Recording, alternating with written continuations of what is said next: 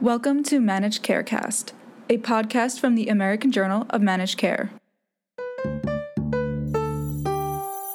CMS seeks a new direction for its Innovation Center. Governors weigh in on the latest attempt to repeal Obamacare. And today's powerful pathogens are outrunning the pipeline of new antibiotics. Welcome to This Week in Managed Care. I'm Laura Jost. CMS wants consumers and competition to drive healthcare innovation, not the government. That's the message CMS Administrator Seema Verma sent this week in an op-ed in the Wall Street Journal, which came with a 9-page proposal to reshape the focus of the Center for Medicare and Medicaid Innovation. Known as the Innovation Center, this section of CMS was the hub for trying new payment models, including one for hip and knee replacements that is now being overhauled. HHS Secretary Dr. Tom Price was a critic of the Innovation Center as a member of Congress, and his desire to let physicians have more flexibility is seen in the new CMS proposal. The document draws on several guiding principles. Promote competition based on quality, outcomes, and cost.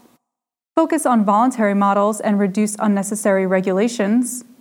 Empower patients, their families, and caregivers to take ownership of their care. Use data-driven insights to ensure cost-effective care that also improves outcomes. Draw on partnerships and collaborations for a transparent model design and evaluation, and test smaller-scale models that can be expanded.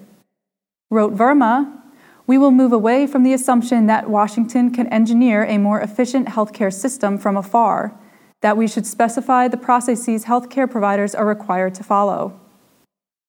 With time running out before Congress must pass a budget resolution, the Senate is the scene of one final try to use that maneuver to overturn the Affordable Care Act with 51 votes. But 11 governors, 5 Democrats, 5 Republicans, and 1 independent opposed the bill from Senators Bill Cassidy of Louisiana and Lindsey Graham of South Carolina. The state of Alaska may be critical, where independent Governor Bill Walker opposes the bill and may work to convince Senator Lisa Murkowski to continue her opposition to efforts to get rid of the ACA. The bill also faces opposition from the American Medical Association and the American Hospital Association. Wrote AMA CEO Dr. James Madara, "We sincerely urge the Senate to take short-term measures to stabilize the health insurance market by continuing to fund cost-sharing reduction payments."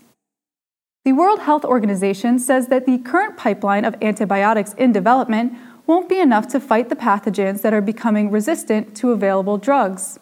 In a new report, the WHO cites the need for new antibiotics to fight the bacteria that causes tuberculosis and C. diff infection. Only 5 of the 32 new chemical antibiotics being developed against priority pathogens represent a new chemical class, and only 8 agents meet at least one of the 4 tests to be considered innovative.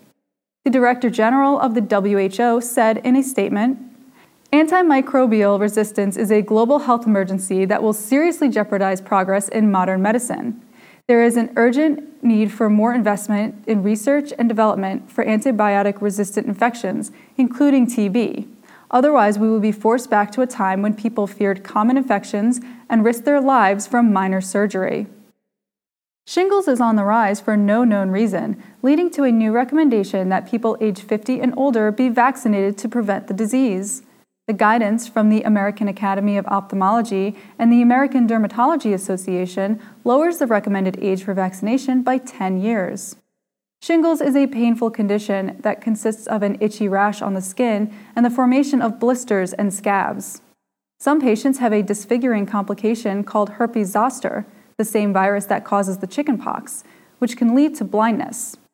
1 in 3 people are expected to develop shingles, mostly in their 50s. Said Dr. Elizabeth Cohen, "The number of people affected is growing and the health consequences are significant. The zoster vaccine is safe and effective. If you are older than 50 and are eligible, just do it." Finally, the American Journal of Managed Care reported last weekend from the U.S. Psychiatric and Mental Health Congress in New Orleans, where physicians learned about the benefits of Mydayis, a new treatment for adult ADHD that lasts 16 hours, and attended sessions on treatment-resistant depression, opioid use, and the importance of social connections. Dr. Thomas Costin told AJMC that payers have helped drive progress in the fight against opioid abuse, but there is still some unwillingness to pay for abuse-deterrent formulations. Yes, we have made tremendous improvements, and the insurance carriers deserve a good amount of credit for that. Unfortunately, the abuse-resistant formulations of opiates, which are been developed, generally cost substantially more than the non-abuse resistant, and there has been some real pushback from a variety of sources, the insurers being one of them, about paying for that, which is unfortunate because tamper-resistant, abuse-resistant, we've got plenty of evidence that that works very well to decrease the abuse of that specific drug.